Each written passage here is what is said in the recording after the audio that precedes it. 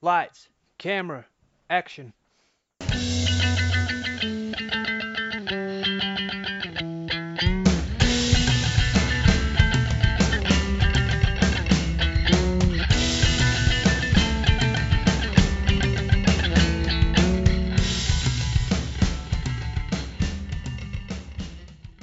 Hello and welcome to another edition of Movie Madness in association with Spitballing Pod. I'm Luke Byron, joined as always by Keenan Bonner, Sean Shute and Jack Harper.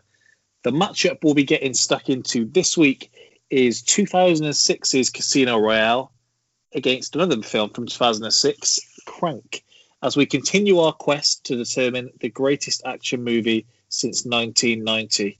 How's everyone doing today? Very well, thanks, mate. Yourself? Yeah, good, mate. Thank you. Yeah. Tired, very well. but not one to complain. Fucking hell. Second day of work. Yeah.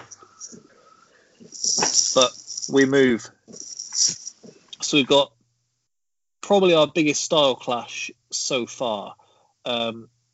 Crank was Styles make fights. Yeah, Crank was one of them where I don't believe Keenan had seen it. We were putting the bracket together, and essentially we chucked this in as a bit of a curveball. I will confess now, some things that I was looking forward to talking about are in Crank 2. So I did get a little bit confused there, but still, good little clash of styles here. Keenan, you're muted if you were saying anything, but there we go. I wasn't. No. But yeah, it's... Hey, if you have your WrestleMania card, you don't put the likes of Edge and Christian, the Hardy Boys and the Dudley Boys. If you had 11 matches like that, it wouldn't be entertaining. You need things to mix it up a bit. This is what we've got. This is like the bra and panties match, just to slow things down a bit. So, Casino Royale is the place to start. Hopefully Sean's done his homework and has some hypotheticals for us, because I've not done his homework for him today. So there we go. I haven't got any for this one. I couldn't really think of any. I didn't think of any last week either. We gave you a whole segment and you've let us down here. But we did have some last week. Sean, I'm not over us coming on for Point Break and you asking how long could you last if you were an undercover agent? Yeah? How long could you Well, if last? we were undercover agents, I'd assume we could last undercover. But that's beside the point. Casino Royale. Synopsis. After earning 00 status and a license to kill, secret agent James Bond sets out on his first mission as 007. Bond must defeat a private banker funding terrorists in a high-stakes game of poker at Casino Royale in Montenegro. This takes me back, Casino Royale. Did everyone see this at the cinema? Yeah. A great year as well. The year of Torsten Frings. I was really thinking of Torsten Frings as well. Yeah, this was one of them. I think we spoke about The Dark Knight being one of them, in that it was really a cinema moment, in that seemingly everyone was seeing it, despite the fact I didn't see The Dark Knight in the cinema. Yeah, I think you're right as well.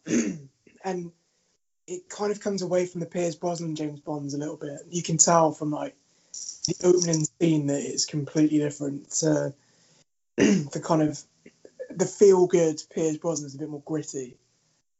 Well, every bit of press leading into this film was using words like gritty and just kept saying it takes it back to the books, and everyone was also repeating that, despite 99% of us not having read the books. We were just repeating, they go back to the books here, apparently.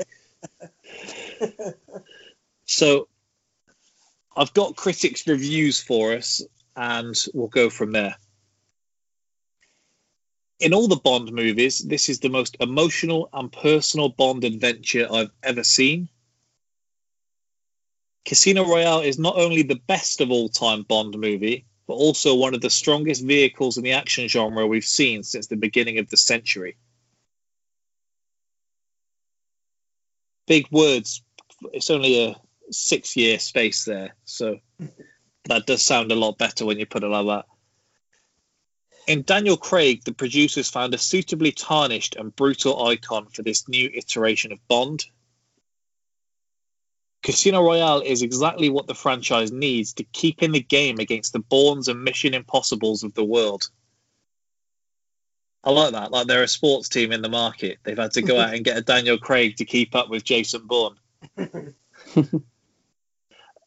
Why see yet another James Bond movie? Because Casino Royale, Martin Campbell's rewiring of the series, is a real movie and not just a James Bond movie.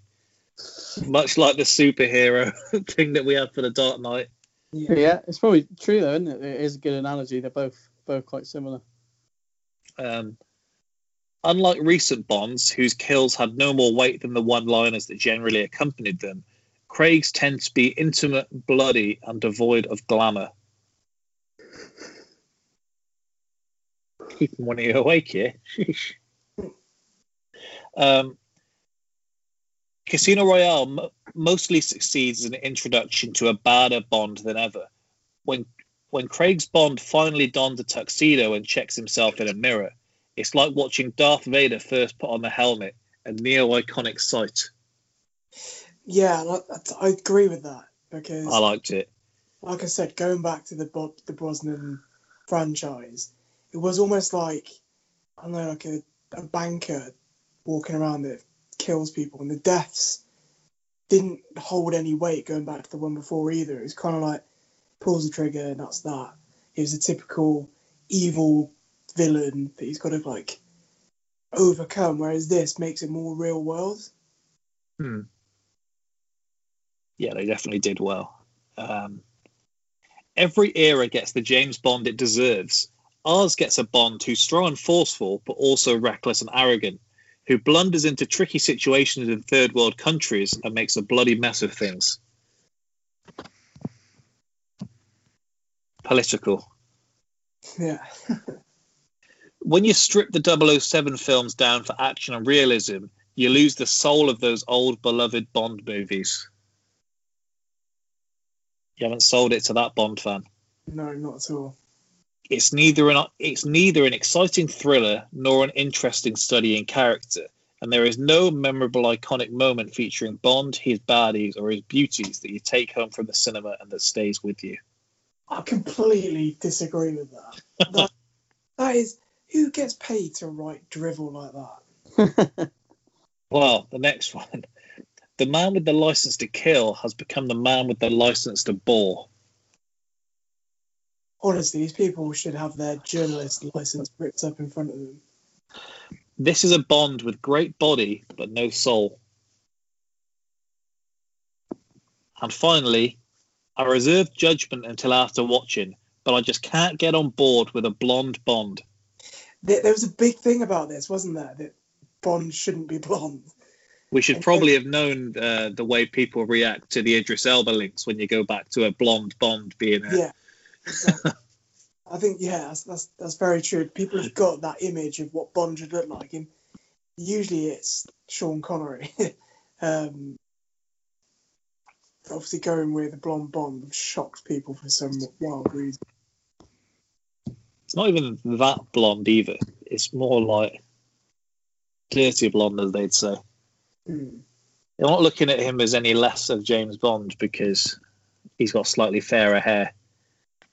I think it's such a specific mould that spans so many different decades that when you break it even slightly, all hell breaks loose. Well, I've got plenty of trivia, so as always, feel free to jump in, cut me off, that kind of thing. So, Daniel Craig initially rejected the part of James Bond as he felt that the series had settled into a standard formula. He changed his mind when he read the finished script. I'm not sure Daniel Craig should be turning his nose up at being Bond. No. I guess as well, though, his performance in Layer Cake kind of... You knew that he had a specific kind of film that he wanted to be. He didn't want to be... It's like, even then, you do Layer Cake, that doesn't put you in the position to be turning your nose up at the new Bond film. No, definitely not. But at the same time, maybe he didn't want to go that way.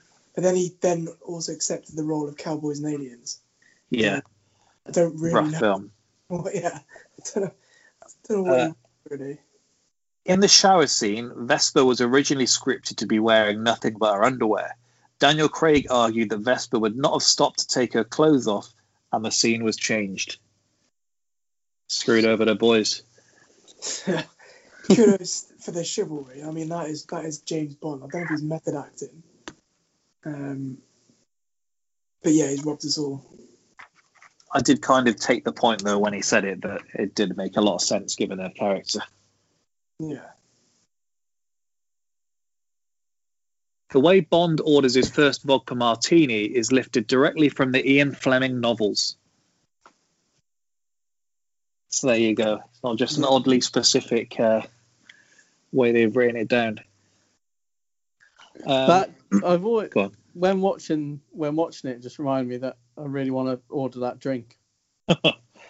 If any of us said that to a barman, they would just tell you to do one. Imagine going into I think you could get it in a certain type of bar. Obviously, you couldn't go into Spoons and ask for it, but in a certain type of high-class bar, I reckon you might be able to do it. For Daniel Craig's now iconic scene where he rises out of the sea in a pair of Speedos, many of the crew were out of camera range in boats, fending off the paparazzi. Hard life. Jeez. To prepare for the role, Daniel Craig read all of Ian Fleming's novels and talked with Mossad and British Secret Service agents who had served as advisors on Munich 2005. Some of these are far more interesting kind of preparation than others. Yeah. Was it Dakota Fanning learning Spanish and Daniel Craig is chatting to ex-Secret Service guys? Yeah. The car barrel roll stunt by the Aston Martin broke the world record for the most barrel rolls assisted by a cannon. Originally, the racing specs meant that a standard ramp wouldn't work, and it would only get the one roll out of it. So they put a massive air-powered cannon behind the driver's seat that would allow the car to be blasted and do 7 full rolls, which is how it entered the Guinness Book of Records. That's one of the ones I actually knew. And there was like a documentary on YouTube about how they did it and all of that. In one afternoon shooting, 3 Aston Martin DBS cars valued at $300,000 each were destroyed for the car roll. Jesus. That is more money than sense. Yeah. Daniel Craig became the first actor to be nominated for a BAFTA for playing James Bond. Sorry. I was just going to say, I think that shows how good this film was. It wasn't just kind of cheap. Not cheap James Bond, because that does disservice to the Pierce Brosnan's kind of legacy. But it's just so completely different. I think this was my favourite bit of the week. So producers Barbara Broccoli and Michael G. Wilson didn't secure the rights to Casino Royale until the year 2000, when Sony exchanged them in a swap deal for MGM's rights to Spider-Man. So you've had a James Bond Spider-Man swap in the Hollywood world to get you both of these films. It's like Mkhitaryan and... That's disrespectful. Well, we certainly didn't get Casino Royale and Tobey Maguire's Spider-Man out of the Alexis Sanchez Mkhitaryan deal. No, he didn't. This is more like Ibrahimovic Samuel Yeah. Daniel Craig lost his 2 front teeth while filming a fight scene in Prague, the first action scene to be shot, and his dentist had to fly from London to replace them. There you go. Fair play. I wonder if Keenan's still there. He's been awfully quiet today. Fireworks are just popping up everywhere, mate, so I don't want to ruin the pod. I'm still about. This is the first movie in 44 years of James Bond where it rains. What? Really? I mean, it's hard to believe, but you've got to take what they say. Unless you can suddenly think of another one where it rains. I'm trying to wrap my brains. You might be right. I see what you mean, Keenan. Crikey me. Yeah, sorry, mate. I'll just be on mute until I got something to say. I can't do anything else. Product placement was deliberately scaled back following the criticism levelled at Die Another Day, which earned itself the nickname Buy Another Day. There is still quite a lot in here. They zoom in on the watch, they zoom in on the laptop, they do the closer with the text messages and the laptop emails. The Sony Vaio, isn't it? Heineken was a big one in this as well. They made a deal with Heineken, and it was massive because you only really see him drink martinis, and suddenly he's just knocking back a couple of Heinekens. Well, funny enough, because I used to work for Heineken, we had a conference. I think it was like a Christmas conference, and they renewed the James Bond contract with Heineken. And he'd recorded this special message from the new film, thanking Heineken and hope we have a good rest of the year and stuff like that. It's really weird. It's not one of those things though, like when your football team announces like the official lemonade of Manchester City. It's like, this doesn't mean anything to anyone other than the brand putting it on like their website. But it's James crazy. Bond knocking back a Heineken is what got him through, obviously. It's crazy as well because they've got the one with Bollinger, haven't they, as well? It's like the only champagne served in Bond films is Bollinger. You would think if he's had like a rough day, he's been killing people, Heineken probably does fit much more than that martini that he goes out and orders. Him depressingly sitting there with a Heineken. Yeah. That's the thing, it's seen as like the depressive drink, isn't it, lager? Yeah. Just sat there swilling on your own. The climatic Venice sinking scene took 3 weeks of filming with an average of 9 hours a day.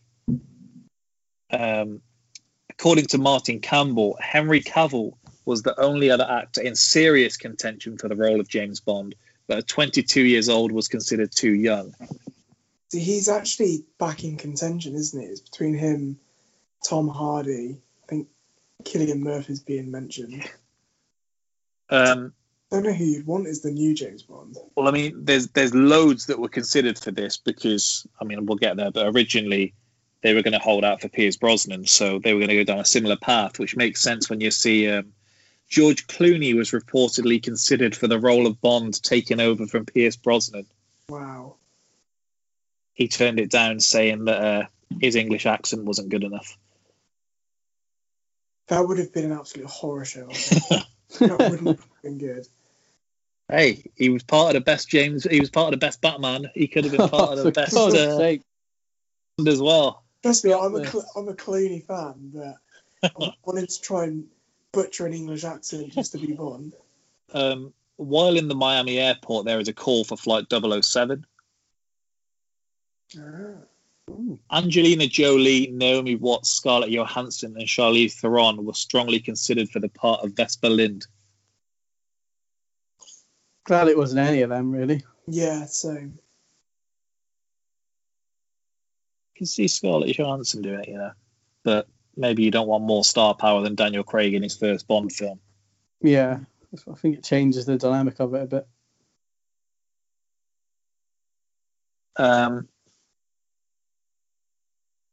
Q does not appear in this movie. The last time this happened was in Live and Let Die in 1973, which was Roger Moore's debut as Bond, although it is possible that the unnamed MI6 technician who plants a tracking device in Bond is, if not the current Q, at least someone who works with him. Was there any explanation for that? Is there anything further on that? Or he's never in London, is he? Is he in London? Like actually Not at sure. Headquarters in that film? I don't know. No, I suppose he's in M's flat, isn't he? But that's about it. I guess there just wasn't a way of crowbarring him in, I guess. No. The Texas Hold'em games include a game where Bond has the best possible start in hand with an ace-ace, and a game where Le Chiffre has the worst possible start in hand with a 2-7 offsuit. There we go. In my memory when watching it, I thought in the last scene, he has a royal flush to win. But obviously he doesn't, does he? It's a different kind of straight. It's a straight flush, but yeah, a different kind of one. Yeah, that threw me. Pierce Brosnan was initially asked back by the producers for this movie after the then record-breaking success of Die Another Day. However, after seeing The Bourne Identity and other contemporary spy movies raise the bar on realism and physicality, in addition to Pierce's agent reportedly demanding $30 million plus royalties for Brosnan to return as Bond, they reconsidered hiring him, opting to cast a younger, more virile Daniel Craig. So this is like, you're getting football here. This is like Dybala's, what was it? Image rights, yeah. Pierce Brosnan's agent asking for too much dough. During 2004, Quentin Tarantino had suggested that he would be making a version of Casino Royale with Pierce Brosnan. Reportedly, Tarantino and Brosnan spoke publicly about this proposed project. When Brosnan was not rehired as Bond, despite not having the job, Tarantino publicly berated the producers and refused to have anything to do with the project. So, declined a job he didn't have. But there has been confirmation that they were in talks. And when he was in talks, you'd be surprised to hear he wanted Samuel L. Jackson as Felix and Uma Thurman as Vesper Lynd. He's got his favourites, that's for sure. The Harry Redknapp with Reggie and Cranshaw. Yeah. Stephen O'Bannon was based on terrorist Joseph Kony. I can see that, to be fair. We got some more casting what ifs. Keira Knightley auditioned to play Vesper Lynd, Tony. but the studio prefers an older actress. Eva Longoria auditioned for the role of Vesper Lynd, but was considered too Latin, which you'd think they'd know beforehand. Before auditioning it. This is the first James Bond movie since GoldenEye not to be released in the same year as an Austin Powers movie. Wow. As Bond enters the airport, Richard Branson can be seen going through a security checkpoint. There's rumours that he paid a disgraceful amount for that, and the producers, essentially that's why he's only in it for a split second, because they weren't happy about the deal being done. Yeah, you would though. If you had that kind of money and the opportunity to be in a Bond film, you would just think, fuck it, even if it's for a second. Imagine watching that at home with like your family. Like, get ready, there it is. The scene where Le Chiffre tortures Bond is taken directly from the novel. However, the scene leaves out the part where Le Chiffre cuts Bond's back so he bleeds on the floor and rats are released in a feeding frenzy underneath the chair. Jesus. Gets dark in those books.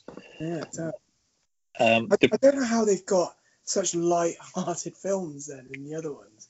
Well, that scene was considered quite a big thing at the time. Like, there were warnings about it in all sorts. Yeah, I remember. I guess as well, because if you're used to James Bond being a 12A, is it still a 12A? Yeah. So, it would have probably been criminal for the money they'd spent to try and make back if it was anything but a 12. That's true. And then you kind of take your kids to it, don't you? And then the Pierce Brosnan ones, he never gets hurt. There's never a hair out of place on that wonderfully combed head of his. Whereas in this one, this is the first one where you really see Bond get beaten up. And you really see him get roughed up a little bit. And then you kind of think, you don't really know what you've let yourself in for. And you sat down with a young family. And you've got Le Chiffre just whacking James Bond's nuts with a fucking bald string. It's like, how do you explain that to your little children that you brought to see James Bond? Well, despite the fact that he's torturing him to try and get the password, he's whacked him 4 times before he even asks for it. Yeah, let him know there, that's what it is. Just let him know he's there. That's another thing as well, because in the previous Bond film, the one with Elliot Carver, is it Tomorrow Never Dies or The World Is Not Enough? It's one of the two. They send this like interrogator to Bond, and it's like got the worst German accent ever. And he's like, "Mr. Bond, I am here to interrogate you." And it's like Chiffre's like, "Fucking no messing about. Get your balls out. You're gonna get fucked in." None of this cutesy crap. The producers did not like the final scene in the novel as it was too melodramatic and opted for a more cinematic finale. This involved changing Vesper's death scene. In the novel, she committed suicide via a sleeping pill overdose. And instead, they spent 9 weeks sinking an entire building. Yeah, and I'm glad they did. This is the first James Bond movie where he failed in all of his mission objectives. Le Chiffre died without revealing any information on his network. MI6's money was lost to the terrorist organisation, and Vesper died without revealing anything. I guess that's what made it great, though, and it kind of added to the series, because all the Craig Bond films have all been linked in some way. It's the first time that's really happened, isn't it? Yeah. Where the other films are kind of standalone missions. He's just destroyed like an entire like island in fucking Goldeneye, and then he's like, right, what's the next job? What have I got next week? They tried that with the Avengers, didn't they? Yeah. But they tried weirdly holding them accountable for crashing an island. In like destroying New York City, like entirely. It's like, oh no, we'll just forget about that. Let's save the world again. And finally, when Bond wins the poker match, he casually slides a red chip to the dealer as a tip. That chip would be worth 500,000. Oh, he won like an obscene amount. I can't remember how much it was. It's like hundreds of millions. When that was Yeah, it's like 113 million or something like that. Yeah. Suppose you would, wouldn't you? I daydream in my car when I'm driving around of if I won the lottery, the Euro Millions, that is, what I would do with it and like who I'd give it to first. I do that despite not doing the lottery. So. Same, I don't even do it. I've never brought myself to do it. I think I've done it once or twice. And I get that email saying you have won, and my heart just went through my ass, and I opened it up and it was like £2.67. I'm like, fuck. So if we go through the categories, so rewatchability, this is 2 hours 22 minutes long. How rewatchable do you think it is? I reckon I could rewatch this every 2 weeks if I wanted to. I fucking love this film. Like, love it. I think it's the best. I can rewatch it quite easily as well. Like, I really enjoy it. So even though it doesn't feel like it's too long. Like, No, because easily watch it. a good barometer is when it gets to the airport chase scene, and like you're about an hour in, and you've still got like an hour and a half left, and you think, fucking hell, how much action is in this to like not make it boring and keep you completely entertained for the Yeah, Vesper isn't in it until 53 minutes in. I actually completely forgot about the last kind of scene, the Venice scene. I thought it was just, it kind of ends with the torture bit and then that's the end of it. So I forgot about all that part, but I still didn't feel like I was struggling to get through that last half hour after I thought it was going to end. I think it's so dynamic as well, isn't it? Where you've got so many different settings. Like you've got Venice, got like where Casino Royale is, got America, Miami, you've got the Bahamas. Like it's just that airport scene was filmed in 7 different airports, and I don't know why. What? Really? Yeah, it was filmed across 7 different airports. Amazing. That is mental. I think the second time watching, and I don't think this takes away from the rewatchability, it's almost one of them, like the meme of Leo pointing at the screen. Yeah. It does seem incredibly obvious that he's being played the second time around. Yeah, it does. But I guess that kind of adds to it. Even just, why is he making her put the pin in the machine for a start? And then just the rest of it when they're just on the beach and she's just kind of looking away every so often, and they do definitely fireworks around by me for the purpose of the rewatch. I assume do kind of give the big wink at the camera, like, how could you not see this coming? Yeah, that's true. I'm not sure about Bond being as erratic as he is and then resigning with a nice email. That's true. Yeah. I'm also not sure about where he's getting his internet at that point. Mate, he's James Bond. Think of the gadgets he's got. He doesn't have any gadgets in this one. No, that's apart true. from the thing in the car that he's got a defibrillator he can't use. Who set that up without it being plugged in for a start? because you would assume if you're drawing for that defibrillator, you're in quite urgent need, so you wouldn't expect it to be able to put it together like a set connects. I'm kind of glad they got rid of the gadgets though, because in all the other Bond films, Yeah. they give him like such a specific gadget that always comes up when you need it. Like in Die Another Day, it's that ring that can break glass, and he's got like 4 guns on him, and he's like, "Oh yeah, I can break this glass, I'm fine." Or like the watch in Goldeneye, where everyone knows what the watch is, and every spy film for about 5 years had a watch. Had some like mythical watch. Like if I'm capturing a spy, if I'm an evil genius, the first thing that I'm going to take off him is his watch. I'll probably take his watch off him before I take his gun off him. That's another thing they did with the advertising, wasn't it? quite obviously specifying the type of watch it is, and he pronounces it wrong though. What watch is it? Is it? It's not an. He says it's an Omega, but he says it wrong, and Omega. I had it written down, and it was a thing. No, he literally puts a letter wrong. He might say like Omega or something like Omega. that. He says Omega. So I remember reading like while the film was on because I thought it sounded weird. Keenan, what do you think for rewatchability here? Bear with me 2 minutes, mate. Sorry.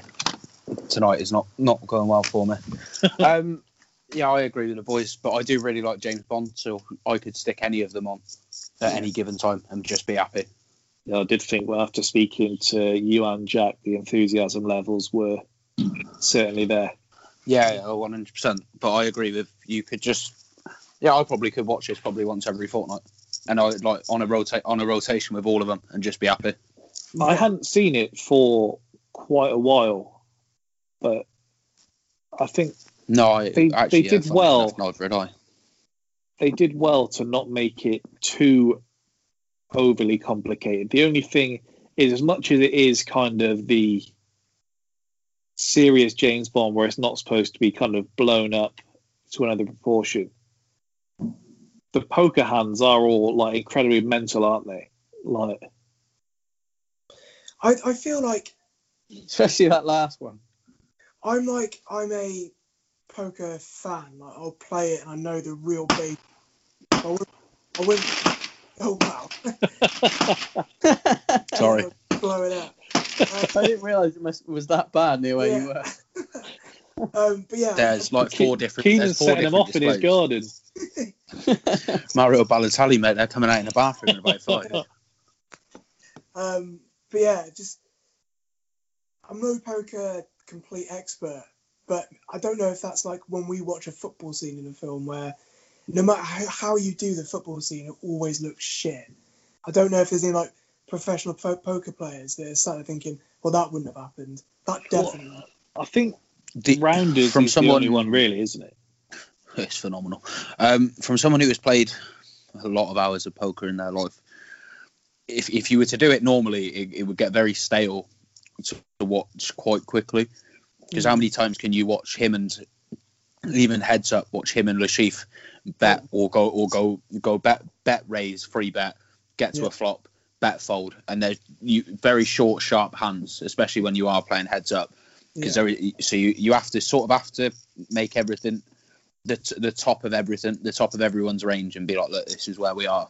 Yeah. Just for the interest, like I am happy to admit that I'm sad enough that I watch poker tournaments fairly often. But you have to watch it. You have to really enjoy it to sit and watch it for a long period of time. I guess that's how they do it, isn't it? Because they kind of like cut and they come back, and then the dealer will say, just as a recap, this is what's going on. Yeah. I guess that's how they make it watchable, but still keep it like this is a proper match. You're just joining at different parts. How long are they playing poker for if Judd Apatow's directing? It's probably 40% of the film. You've got just 20 minutes of them just folding. Yeah. Just like the same, just about 4 shit one-liners. Well, Keenan, that's a perfect lead-in because we'll go on to the quotes. Okay. Who wants to kick us off? My favourite one was when he's been poisoned, and obviously he comes back and he just says, "I'm sorry, that last hand nearly killed me." That's like just so like the Pierce Brosnan one-liners were just kind of, you watch them back and they're so cheesy pie, whereas that is just cool. It's just a cool saying. Fucking great. Now the whole world's gonna know you died itching my balls. Yeah. I think that's my favourite one. That's me, by the way. The job's done and the bitch is dead. Why's he got to be like that? He is a bitch. I think that's what's brilliant about this Bond, isn't it? Is the fact that you can see why he becomes just a cold-hearted, womanizing killer. Because he like opens his heart to Vesper, gets fucked over, and he's like, right, fuck this. I'm just going to shag everyone and kill everyone. And that's going to be what I'm going to be about from now on. I am still alive, if anyone was wondering after that. What was attack. that? Fireworks, they're 2 doors right. down from me, going absolutely mental. Dread to think how much they've spent. Or maybe this bloke that Troy's referenced on a previous podcast just been doing the rounds again. I enjoy the scene where she says there are dinner jackets and then there are dinner jackets. This is the latter. And he's like, it's tailored. Size you up from the moment we met.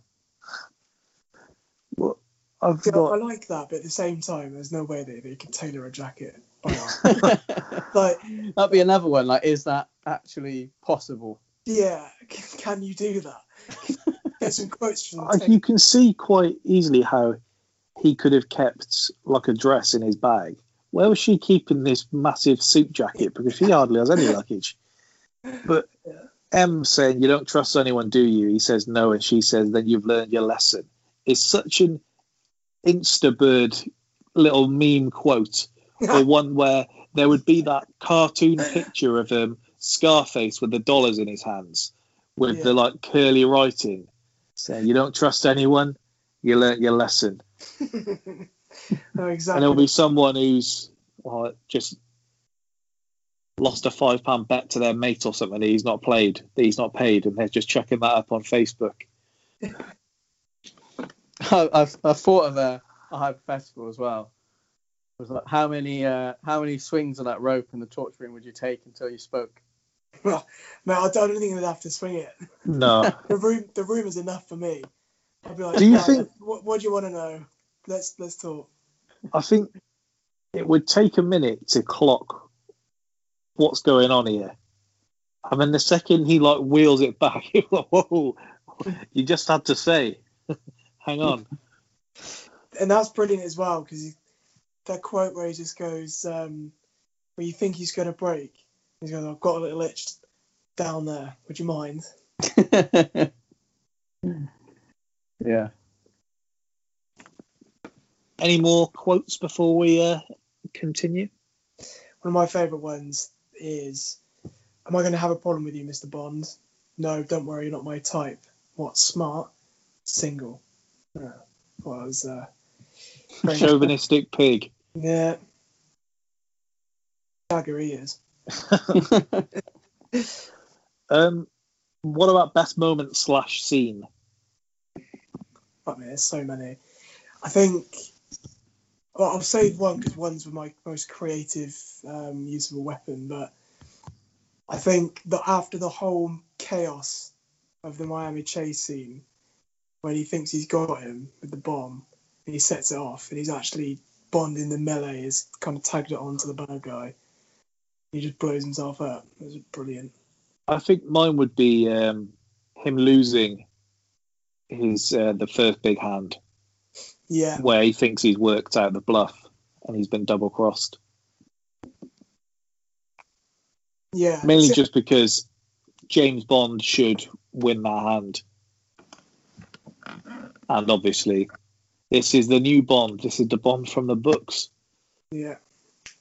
I guess as well because Casino Royale is meant to be the first ever Bond, wasn't it? I think they originally did it as a comedy or something like that, really like back in the day in the 60s. Keenan was telling me about this yesterday. Yeah. And so originally they made Dr. No first, which is the 6th book, because they couldn't get the rights to Casino Royale. Right. Casino Royale they did make as a spoof with David Niven in it, which is the guy that Ian Fleming wanted to play. They wanted to play James Bond. No way. Yeah, but they didn't get that. Albert Broccoli, one of the original producers, really liked Connery, and basically, there's a story that he was in a film in like 1959 and basically knocked out his co-star's boyfriend. Yeah. In an argument over something. Sean Connery ended up laying him out, and they were like, "Yeah, this kid's got something," and that's where it came from. Show business. That is show back in the day. So I've had 3 pages of trivia, and then Keenan's come up with something more interesting. That's brilliant. Yeah, that's great. The trivia might not be more interesting, but it's just my ability to tell a story. But yeah, so obviously it being the first one, you can see him making his mistakes, learning his lesson. Nice. Just to say, sorry, I'm going to probably do this about 3 times and pull it back, but I seem to have like 40 seconds or a minute of not being in Beirut for an evening. So the bit about what I like about the quote with Em, where she says she it's the first sound that came to mind. About Em, it's a weird one as well with the change in Bond and the change in theme, how she changes as well. Because she's reasonably light-hearted in the Pierce Brosnan ones. And then she's supposed to be the same character, but however many years younger, where Bond's supposed to be younger. And then she just switches out of one film and be like, oh yeah, go and do this, to being a proper bitch. So they do set it up quite well. They were going to replace her, and then the director essentially just wanted to work with Judi Dench. And so he just said he'd make her sigh a bit more, and that would do it. Fair. If you see an opportunity, you take it, don't you? When Dench was a thing. I was wearing my Dench t-shirt for five-a-side. God almighty, I'm glad that died a death. Stay Dench or get Frimponged. Yeah. Look how hard I wear that for one of them. It was an upgrade from the unbelievable Techers t-shirt I once wore for five-a-side. Yeah, you are. Soccer AM was at its pomp. Yeah, you are a joke, to be fair. And you were listening to Rizzle Kicks. Some Techers are good. Some Techers are bad. Sean should have given us the big follow on. That's why I got in when I got in, because I didn't want to be expected to do that. I think for me, obviously the ones that the airport scene is that I've got that down. The last poker scene, which obviously then leads into the chase. I do quite like the first chase scene as well. So when they're in that like snake, when they're at that snake fight, and then they like run through the building, free runner, and then the bloke putting a finger to his ear. What's he playing at? What? Bloke putting a finger to his ear that essentially rumbles them being undercover to begin with. Yeah, that reminded me of you, that bit. Oh, please, that's like the equivalent of trying to take a slide picture and leaving the flash on. Yeah. Jack, have you listened to last week's podcast, dare I ask? I haven't had the chance, no. Wow. I was going to say that Keenan and Sean revealed last week that at separate interviews they'd been asked what if they were a soup or a biscuit, what soup or biscuit would they be? And I didn't know if I'm the only person that's missed out on these, or if you'd had that before also. I was asked what's my favourite vegetable. God's sake. Which I think I replied potato, because it goes under the radar, but it's in absolutely everything: chips, mashed potato, like crisps. So sorry, how are potatoes going under the radar? Because you wouldn't think, like, if someone said what's your favourite veg, you wouldn't think potato, would you? Surely that's not the first thing you'll jump into. But it's a utility food. This is like the equivalent of saying Belgium were a dark horse. I think I can kind of understand where he's coming from the sense of like veg. You think like peas, carrots, parsnips. You probably wouldn't think potato. You never just go, oh, I really fancy a potato. But, what? There are plenty of Irish that did. Hey, come on now. But have you ever really said I really fancy some peas though? Do you know what I mean? No one's ever said that in their life. I mean, how do you know I could have? I have. Byron, come on now. You and Veg. Like a smashing I carrot. have. When I was a kid, my mum used to offer me sweets, and I used to want peas and sweet corn instead. That explains so much about you. Green Giant. Great adverts they were. One of the best adverts of all time. They really were. Essentially just a phase of chucking Northern kids in adverts and just hoping it went TV viral. A bit of Northern But what charm, happened do you? to the Frosties kid? Not what everyone said. So, yeah, but I brought this up on a podcast once, and I'm pretty sure Jack was on the podcast, and nobody had heard of the myth with the Frosties kid, and it was mental. Where he chucked himself in. Yeah, but they didn't even recognise that they're going to taste great advert when I mentioned it. Oh, fucking hell. Me and TK sat there in disbelief. No, it was on all the time. Poor kid, they're making him skip and sing. Fuck's sake. I can hear the sound of Frosties hitting my plate. Why was it on a plate? Very true. There are people that eat cereal off a plate. It's amazing. And we're best. Who we giving best side character to? Mathis for me. I suppose it has to be. With Mathis as well, I don't understand how I know he jumped to a conclusion, but then he found out that Vesper was actually the one leaking the information, and he still said, "Nah, torture Mathis. Just crack on." Well, it could have been that it was two bad eggs. I suppose, yeah. I guess at that point, he is really trusting absolutely nobody. So I just find it's funny, like they then become friends in the film after that, don't they? In Quantum, so He's forgiving character. yeah, nice guy, old Mathis. You count M as a side character. Who's the side character? Sorry, M. Yeah, or Felix as well. Got a bit of dench in your life. Did like Felix. I like the fact that he had like a pal waiting in the wings. Because Felix is in other films as well, isn't he? Yeah, but it's like the first time you've seen him in ages. Yeah. Especially in the Brosnan ones. I don't think you've seen him in those. If we go on to Crank and then we'll come back for... I was going to say, just before we go, isn't the poker dealer in the first game the one that's in Austin Powers? It's a legit poker dealer, so I don't know.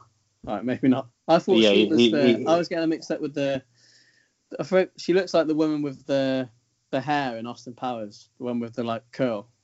Can't remember what her name is. They said, at least when I read the trivia, that was like a legit dealer from the club. Can't be her then. If we go on to Crank then, so from what I gather from the brief conversations I've had with each of you, not so much mixed feelings as negative feelings towards this film. Yeah, it's just an absolute casserole of nonsense. Jack did say that he likes his films more serious, and I did have to point out that he spent about 4 years of school quoting Team America. I like my comedies like in a separate section, whereas this it was kind of neither. It wasn't like, it was just mayhem, and I found my mind drifting a little bit because I was just like, oh, he's just fucking. I think it went a bit over your head. Yeah, a bit lowbrow for me. I think once you'd seen the first 2 minutes, you should have got the morphine back out and gone, I need to enjoy this properly. Yeah. Leverkusen are winning, Keenan. Thank you. Synopsis: Professional assassin Chev Chelios, best name in the bracket. Chev Chelios. I think Ricky Verona is the better name. No, Chev Chelios has learns his rival has injected him with a poison that will kill him if his heart rate drops. Like, that's his first mistake.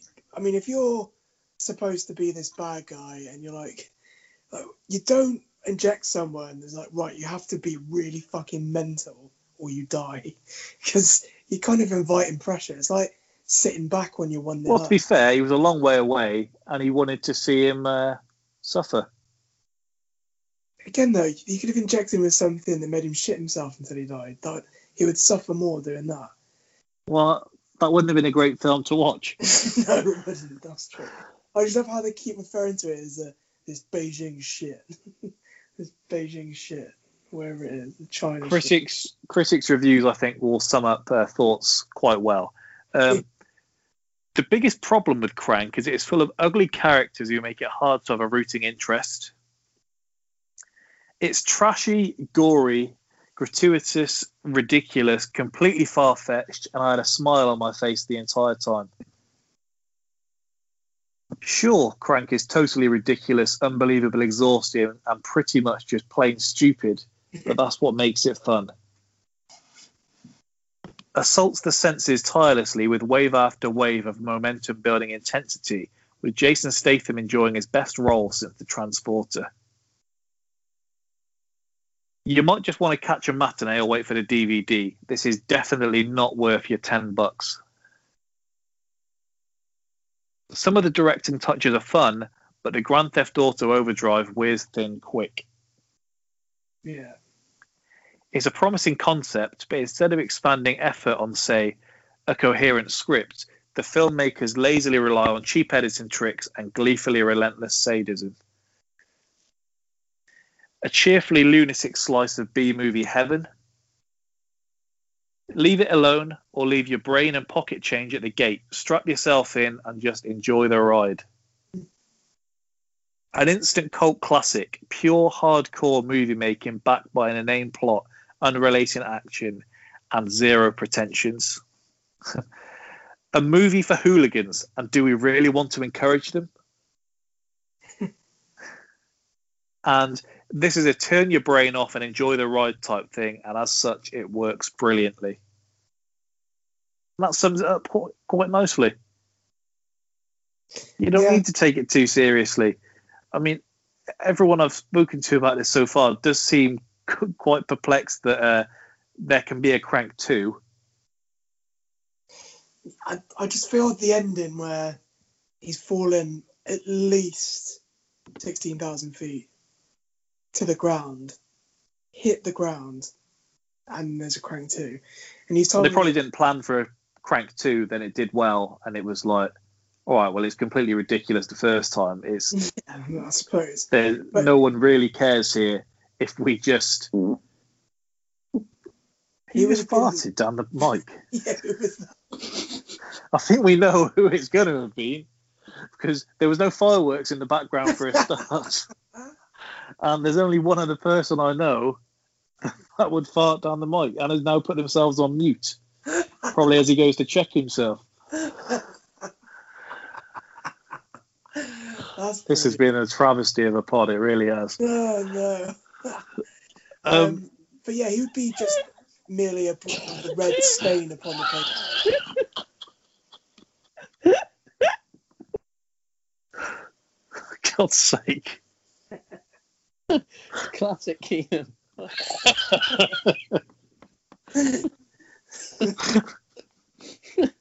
Shoot, don't start coming for me like this.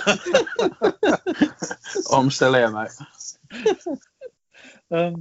So for those that don't know, Crank 2, the concept is essentially one of the gangsters goes to his body, takes his heart out, and replaces it with another artificial robotic heart, another artificial robotic heart that he again has to keep beating at a certain speed for him to survive. I don't think a heart's doing it. Like his entire body would just be liquid from that fall. He'd need a new everything. Well, you didn't see him jump right before he hit the ground. Right, that could have happened. Yeah, if he was going down on a bit of bridge, he found some bridge like halfway down the jump. If we go on to the trivia then, so Jason Statham did all of his own fight and car stunts. In the restaurant scene when Jason Statham was explaining to Amy Smart what he did, her hiccups were genuine. Oh, that's pretty cool. In the public sex scene, all the non-actors' reactions to the scene were real. Jason Statham initially had reservations about accepting the role of Chev Chelios, mainly due to him not believing himself to be particularly funny. In response to this, directors Brian Taylor and Mark Neveldine told him to simply play it straight and just let the dialogue be funny. Going back to the public sex scene, I was thinking, like if you're a girl and you kind of get this like part in this movie, your parents are going to want to watch it. They're going to want to watch it no matter what, if they're like supporting parents. How would you go about breaking this to them? Like, oh yeah. Well, clearly they weren't too unhappy because she does it again in Crank 2 on a horse racing track while horses jump over them at the size of what the horse has been blessed with. Wow. So Crank 2 High Voltage is one for you to watch. I don't think Harper's going to be watching that. Don't think so. Brian Taylor stated on the How Did This Get Made podcast that Nicolas Cage was approached to play Chev Chelios. However, he was unable to accept the role due to scheduling conflicts. Imagine that. Did you also like Pedro being in this, Jack? Yes, I did. I knew it was him. I was like, took a double take and I had to Google it, and I was like, I knew it was them. But yeah, I did enjoy that bit. And then Chester Bennington is the man in the hospital pharmacy that tells Chev about the nasal spray. Chester Bennington, one of the lead singers in Linkin Park, who's no longer with us. So, that is your trivia. Good place to start, Jack. How rewatchable do you think this is? Like, I'm never rewatching it. I don't think. Will you watch Crank 2? I think I might, just to see how. On the morphine. Yeah, I think I'll have to do a bit of morphine and then have some more surgery. And then. To be fair, we've got lockdown, so I've got fuck all else to do. Yeah. Keenan, what do you reckon? I won't be watching it again. Will you be watching Crank 2? I've seen Crank 2. Oh, did you prefer it to Crank 1? I did not. What, you prefer Crank 1?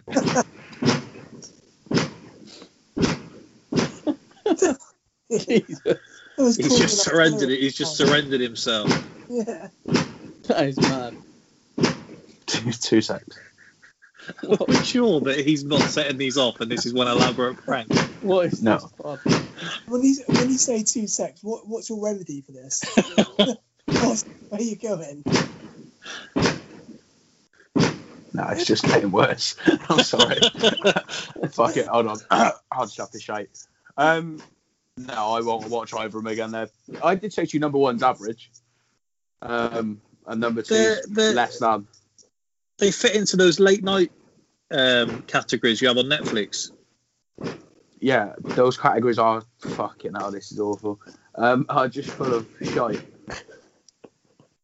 Easy watchability. Sean, rewatchability? Yeah, I mean, I can kind of sympathise with what you're saying a bit. It does fall in the bracket of those ITV2 movies, but still. Well, Sean, we used to go through the Netflix ones strictly for those god awful late night comedies. Was ironic. We were watching them ironically though. For this, even then, if I saw it on ITV2 and I was scrolling, I'm still not 100% sure whether I would stick it on. Like it is, you can watch it in the background.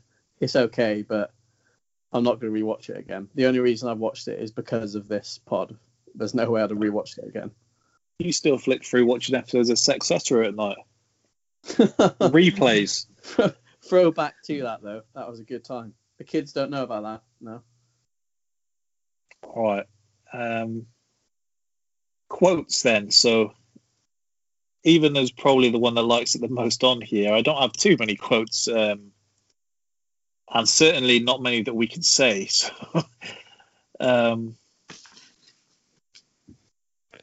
what do you mean you can't say?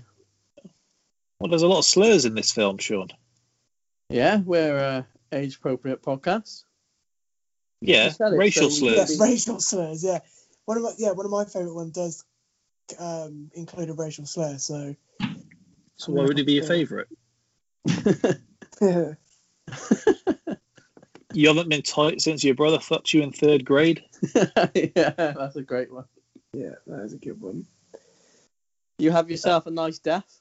I thought it was quite good. I liked it I got- where he's, there's a white N-word with a gun up in here. Just the way he said it. Just me. I got a little meth in there too, so that's the endorphins you feel run into your brain. He says, wait a minute, so I'm not better. He says, fuck no, you're not better. You're in such shit shape, it's stunning. I can't believe your heart's still beating. When he shouts Al Qaeda at the taxi driver, throws him into that crowd of people and they just attack him. That was pretty good. When he hears Orlando Bloom's voice coming from the Asian man in the lift. Yeah. He says, Orlando, and he's like, you persistent motherfucker, Chev Chelios, I'll give you that. They pop you and you just keep getting up. He said, I'm the Terminator. You're saying this is medicinal use coke? Is that what you're saying? That annoyed me as well because it just annoyed me. He's dying. Reasons. He can't be making himself some perfect slugs. How did this film get in the bracket?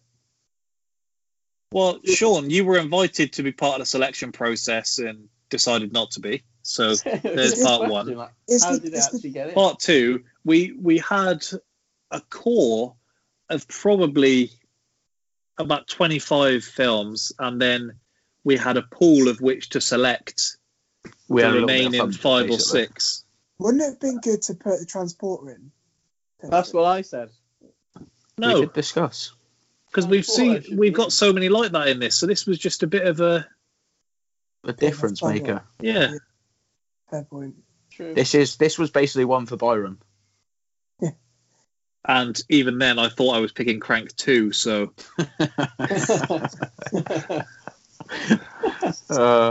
not to say I didn't enjoy it. So yeah, I just tuned in. And I was like, hang on, I don't remember this bit being in here.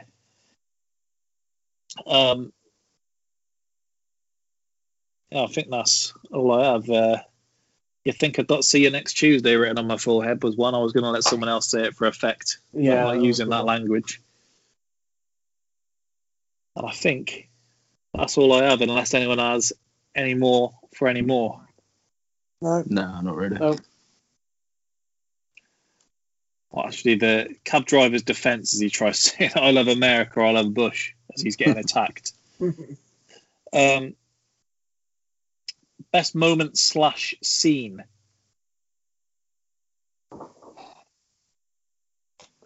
I like when he's on the motorbike. Yeah, That was pretty cool. got some cool pictures from that as well. Yeah. Sean, yours was in Chinatown. Amy Smart was a dime back then. yeah. Yeah. You're not wrong. Byron recently highlighted to me the aging process. Don't be saying that, because I've asked her to be on the pod. Have you? Mine's the. I think mine would be the hospital scene when he first goes in there and has to get the injections. I do like the showdown at the end with the helicopter. no, just them turning round and seeing the gang behind, who they're literally in completely open space. Like they haven't just stepped out of somewhere. They've been looking the whole time down there, and they've gone, "Oh my god!" Did you expect them to be far away or like with a sniper rifle or something? Hey, that's what makes this film great, or No- at least a nothing 6 makes out of this 10 film late night great. comedy. Keenan, what's your best moment / scene? I do like the fight in the helicopter. It's followed by the fall. Because you talk of late night comedy, sure, the bit that makes me laugh the most is just at the end where he's all right. Just fell out of it, just falling like that, but he's all good. They do actually show you his heart is still beating at the end of it. So I know you hear tease you could have the two sequel. heartbeats. I turned it off after the credits, but have you ever watched the credits? Yeah, Yeah. Apparently, it turns into like a video game type of yeah, thing or for some only shit. for like Yeah. 5 seconds. Oh, okay, I got to the end last night and I thought, well, that's enough of that, so I fucked it off. Best side character. You've got Amy Smart or Pedro, basically. Yeah, I was going to go with Pedro. Ooh, interesting. I think that's just my loyalty to Napoleon Dynamite shining through. I'll go for Amy Smart here. Yeah, probably. Or the Amy Doc. Smart.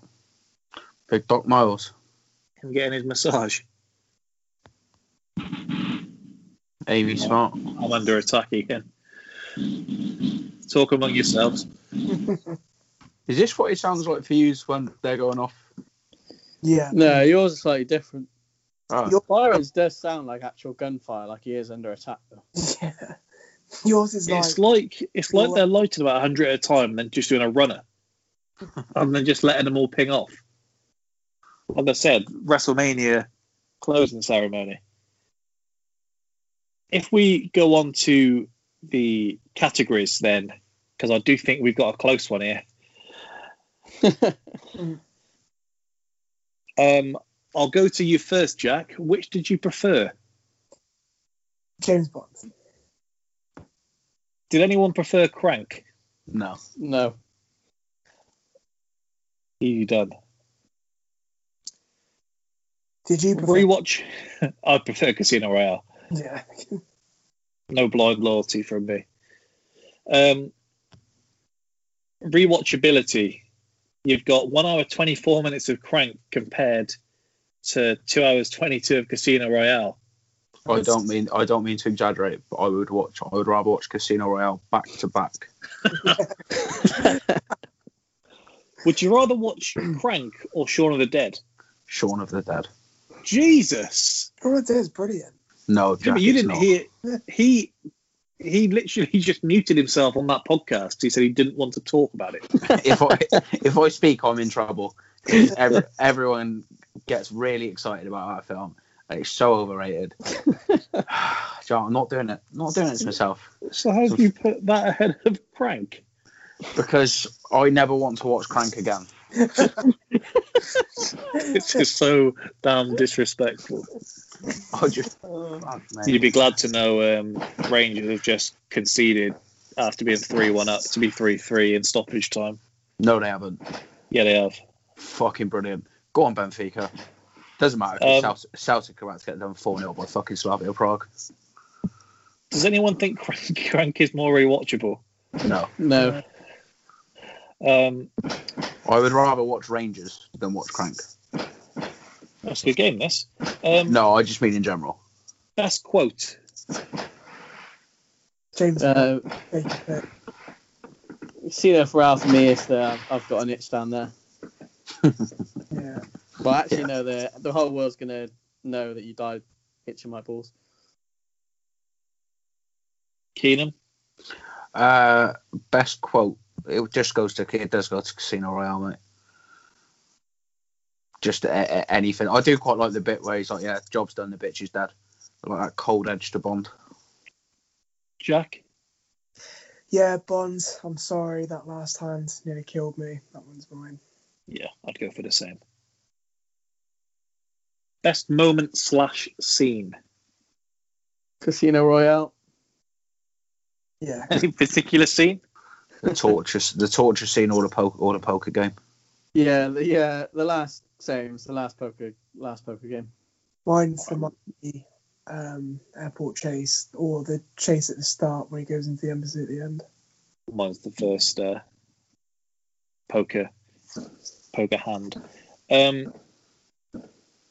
MVP. James Bond.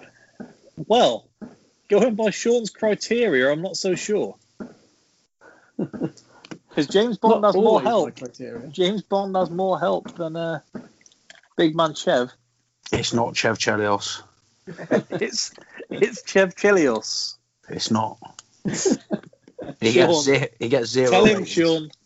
I mean, I take what you're saying, but I'm still going James Bond.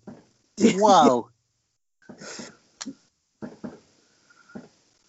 This is so disrespectful.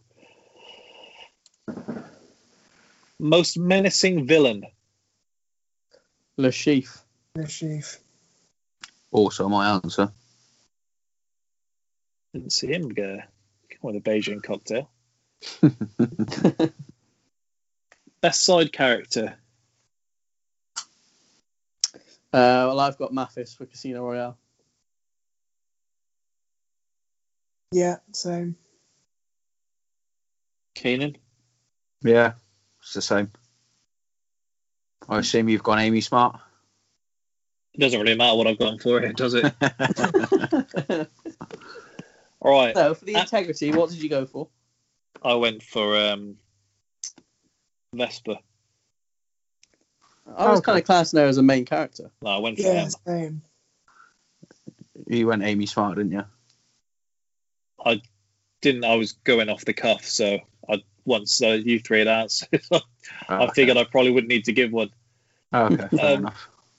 Action per minute. See, Don't one of you say it. it's tough because action, It's not tough. action that I paid attention to would be James Bond. Action per minute. It is Crank. It's crank because it's over half the runtime. That's the point. It That's quite it. literally is. 30 seconds in, he's being sworn at by a video cassette and then sprinting out of a room. So we've got action from the get-go. Yeah, I go Crank as well. I can see what Jack's saying, though. On-screen kill count. Have you got this for us? I've been trying to find it, and it's been a struggle because not many people have seen Crank. I wonder why. Actually, we've got 29 kills in Crank, and we have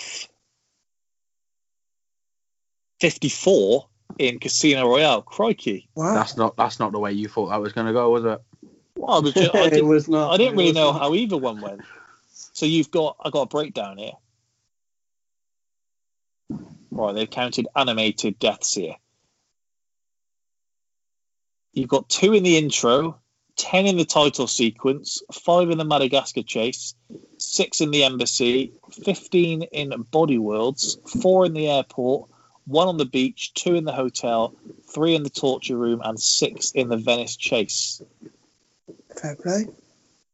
I'm not having 10 in the title sequence, but it didn't make a difference there.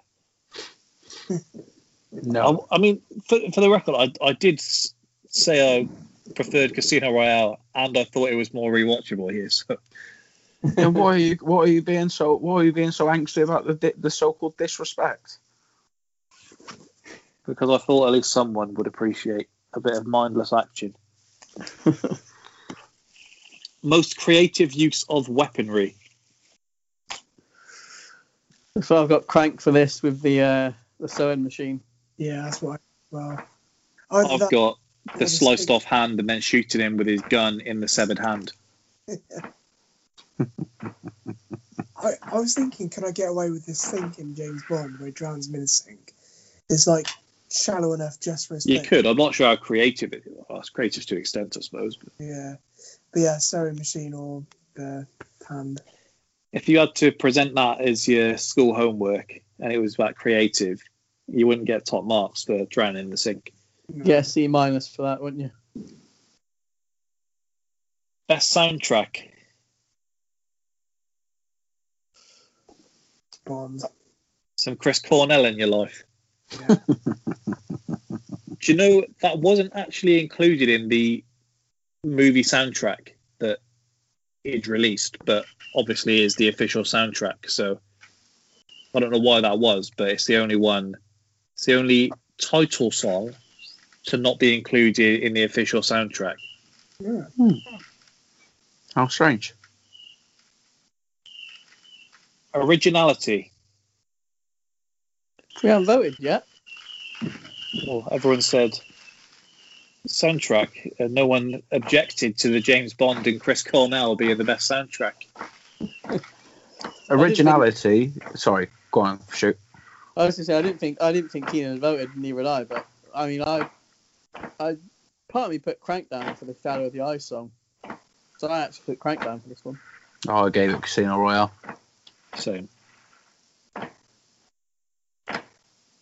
Originality, Crank. it's got to be, hasn't it? Yep. Unfortunately, it has to be. Unfortunately. I don't really want to give this category to it, but I Yeah. haven't really got any choice. Exactly. You think it's a remake of a novel into another film called Casino Royale. Yeah. It's kind of hard not to, I guess. This one's tough, actually. Bigger Impact. Don't even need to say for that one. Could you just want Sean, to? you've been insisting on voting every time, so go on. Let's have your answer. Casino Royale. Yes. Yeah, it is. Every time I see Bigger Impact, I will never get over South Park versus Four Lions and Sean saying, I mean, obviously worldwide South Park, but I think I'm going to give it to Four Lions because, like, the impact and then didn't really go anywhere. Oh dear, because the Ken, you're misquoting me here. You misquote me with the. I'm not, because the if you're about to say, how long would you last undercover? I said, like, how if far you're would you about go? to say, How far what would were you you going to go say then? undercover, Finish is your what I said. impact sentence, because if you're going to say the impact in England, Yeah, that that's what you were I gonna say? said. The impact in the UK, the cultural impact. you think the impact of Four Lions in the UK was bigger than the impact of the South Park movie? The cultural impact became a cult film. Crikey. Which film had the better ending? Casino Royale. Yeah. Yep.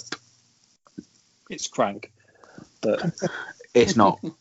We've already established. he should be marked down for the way he says the bitch is dead. Like a little spoilt brat he is saying that. That fall, I know it is genuinely, when his heart starts beating, you might as well just wink at the camera and rub his hands together. It's an absolute, it's a joke. And Chemistry. Casino Royale. Yeah. You don't think that Jason Statham, Amy Smart chemistry? Nope. That you can't have given it to that, surely. No, That's but fine. if you search the film, there's a story from the body double of Amy Smart in this film, who explains her experience filming that scene in Chinatown, and she says she was feeling a bit nervous, and then Jason Statham in his husky British accent says, "It's all right, you're in safe hands, love." And she said, "I just felt so much better after that." And then she said she was approached again for the sequel, but she was pregnant at the time, and she said she's never been so gutted. So her unborn child is on the way, but she's gutted that she can't film another sex scene with Jason Statham. Is it like a bullfighting arena in the second one, right? No, it's a horse racing track. Oh, okay. What film is it? If someone gets rattled whilst the ball's fighting. Can't remember. I'm not sure. He gets busted by the police rubbing himself at an old woman here, and then takes his bird onto the horse racing track. Anyone going Crank for Chemistry before I tally up the scores? Nope. Nope. No.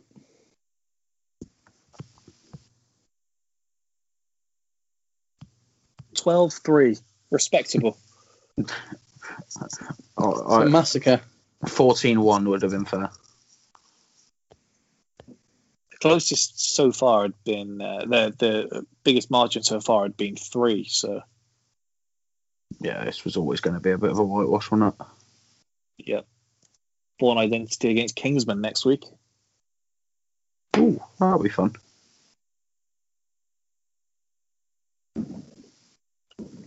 So we've just got our other categories to go through quickly. If the fireworks don't get Keenan first.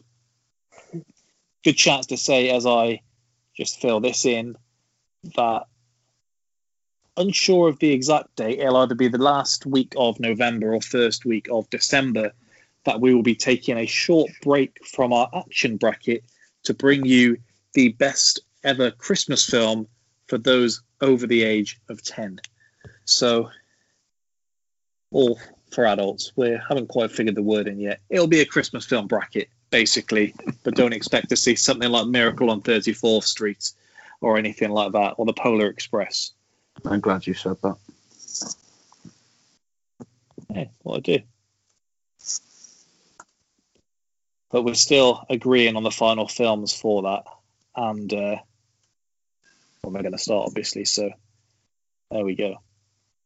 Real star of the film for Casino Royale, it's got to be Daniel Craig, hasn't it?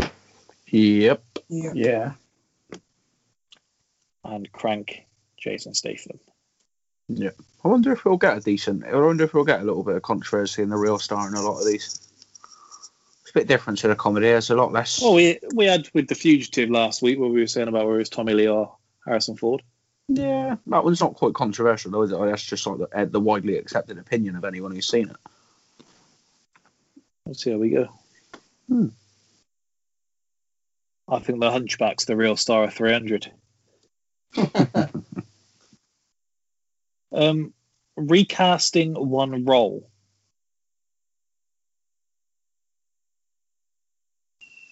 I'll take George Clooney as James Bond. I really wouldn't. Mm. I just wouldn't want to see it. It would actually be a horror show, wouldn't it? Yeah, just as a note, because I know we've mentioned the villain, obviously, but Le Chiffre kind of has all of the makings of just being a cool villain, doesn't he? The bleeding from the eye tops it off. In the books, he's described as being like horrifically ugly. And then they've gone for Mads Mikkelsen, who's kind of widely renowned as being a... He's a silver fox, anyhow. He's got that dangerous look about him. And the bleeding from the eye was his idea, and it is also a real medical condition. So, I was thinking possibly Michael Shannon as the chief. Yeah, that's nice. I don't mind that. Mr. Green. Who? That's Michael Shannon. He played Mr. Green in The Night Before. Oh, right, yeah. Thought Jack would back me up there, and he didn't. No. Going back to 2006, do you think Jude Law can pull off Bond? Chicks love Jude Law. Jude Law. I reckon he probably could. I don't know if he's got that edge to him. I think if you get Jude Law, you get a Pierce Brosnan-esque Bond again. I think if we go to 2020, we've got a competition between you and Jack here as to who could pull off James Bond. I'm not even sure what that's supposed to mean. I assume you're just talking about wanking him off. Yeah. Oh, sorry, I was watching a video. About someone making a ravioli donut.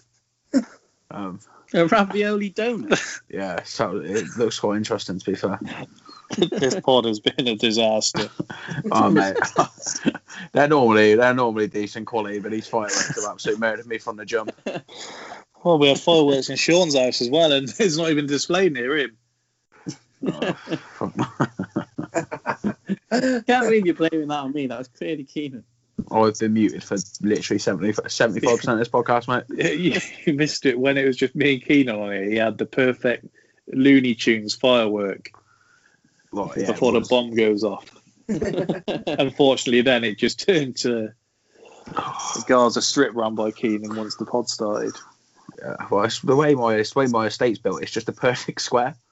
So, no matter, there's fireworks in all four corners. So you just can't get rid of them. You and your neighbours just pinging fireworks at each other. Yeah, and the worst ones, I live opposite a park, and the fucking idiots who just go up at a park and set them off. They just buy like the biggest ones you can, and then they just go on forever. Any other recasting suggestions? No, none from me. None for me. Keenan, you want to see Anne Hathaway as a Bond girl? Oh, fucking yes, 100%. You take Keira Knightley over Anne Hathaway? No chance. I did. No. Like, You don't know our history. I don't want to know your history with fucking with any female celebrity, mate. That's a harrowing story. Could be a trivia that, but I'll save it for another day. Okay. I did have another comical recasting that I would like to have seen Jim. It's Carrey. not David Spade again, is it? No, Okay. it's Jim Carrey as either Bond or as Chaz. Crikey. That would be an interesting mix-up. I was told to watch a David Spade film the other day that I've never seen, and it seems to be one of them that has terrible ratings but a cult following. That's Joe Dirt, but I've never seen it. Meet Joe Dirt. But it's meant to be sensational. It's all right. I don't think I've seen a David Spade film that is just featured David Spade. It's always been like an add-on. Joe Dirt is him as the lead. Nice. It's got a meta score of 20. Oh, wow. And the tagline is trailer trash, wig wearing, acid wash, jean loving, rock concert, t-shirt sporting hero. That doesn't sound that well. Joe Dirt tells the story of his journey to find his parents. Pretty much. Maybe I'll watch it tonight. Who knows?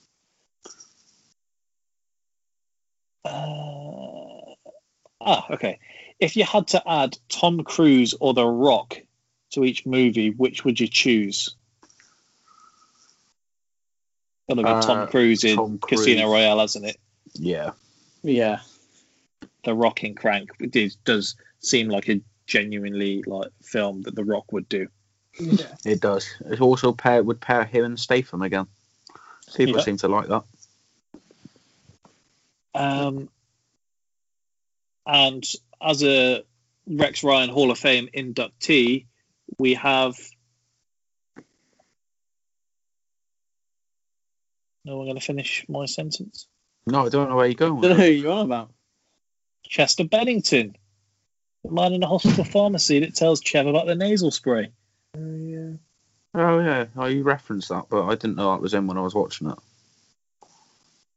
Yep. There you go. I think I should probably bring this podcast to an end and we go again next week. Yeah. Can this could just be like the lost tapes. Just sack this off. And then we'll go hopefully a bit quieter my end next week so I can try and play some fucking still going on. So I can try and play some form of active part in the pod.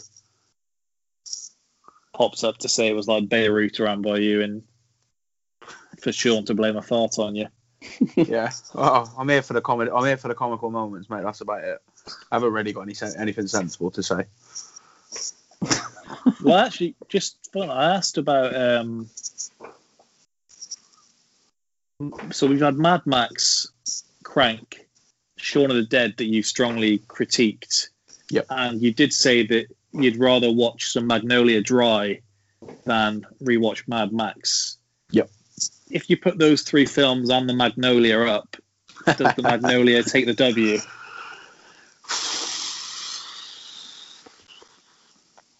It's a very interesting point. I genuinely think Mad Max edges out Crank. What, is the good or bad? I would probably I take that back actually. The more as I form the sentence, Mad Max, I genuinely do not believe I will ever watch ever again in my life. There is also an extra hour on Mad Max as well. Yeah, Crank. I think if I was with someone and they were like, "Yeah, we'll watch this just for doing fuck all," you could probably convince me. Shaun of the Dead, I think, would actually be the one I'm most likely to rewatch. Well, yeah, I'm surprised at that, but as I formulated the idea, that's probably true. Well, I think that draws us to an end. As I said, the Bourne Identity against Kingsman next week. So two more serious contenders, shall we say, that to potentially go the distance. So thanks again for listening. We'll be back. Goodbye.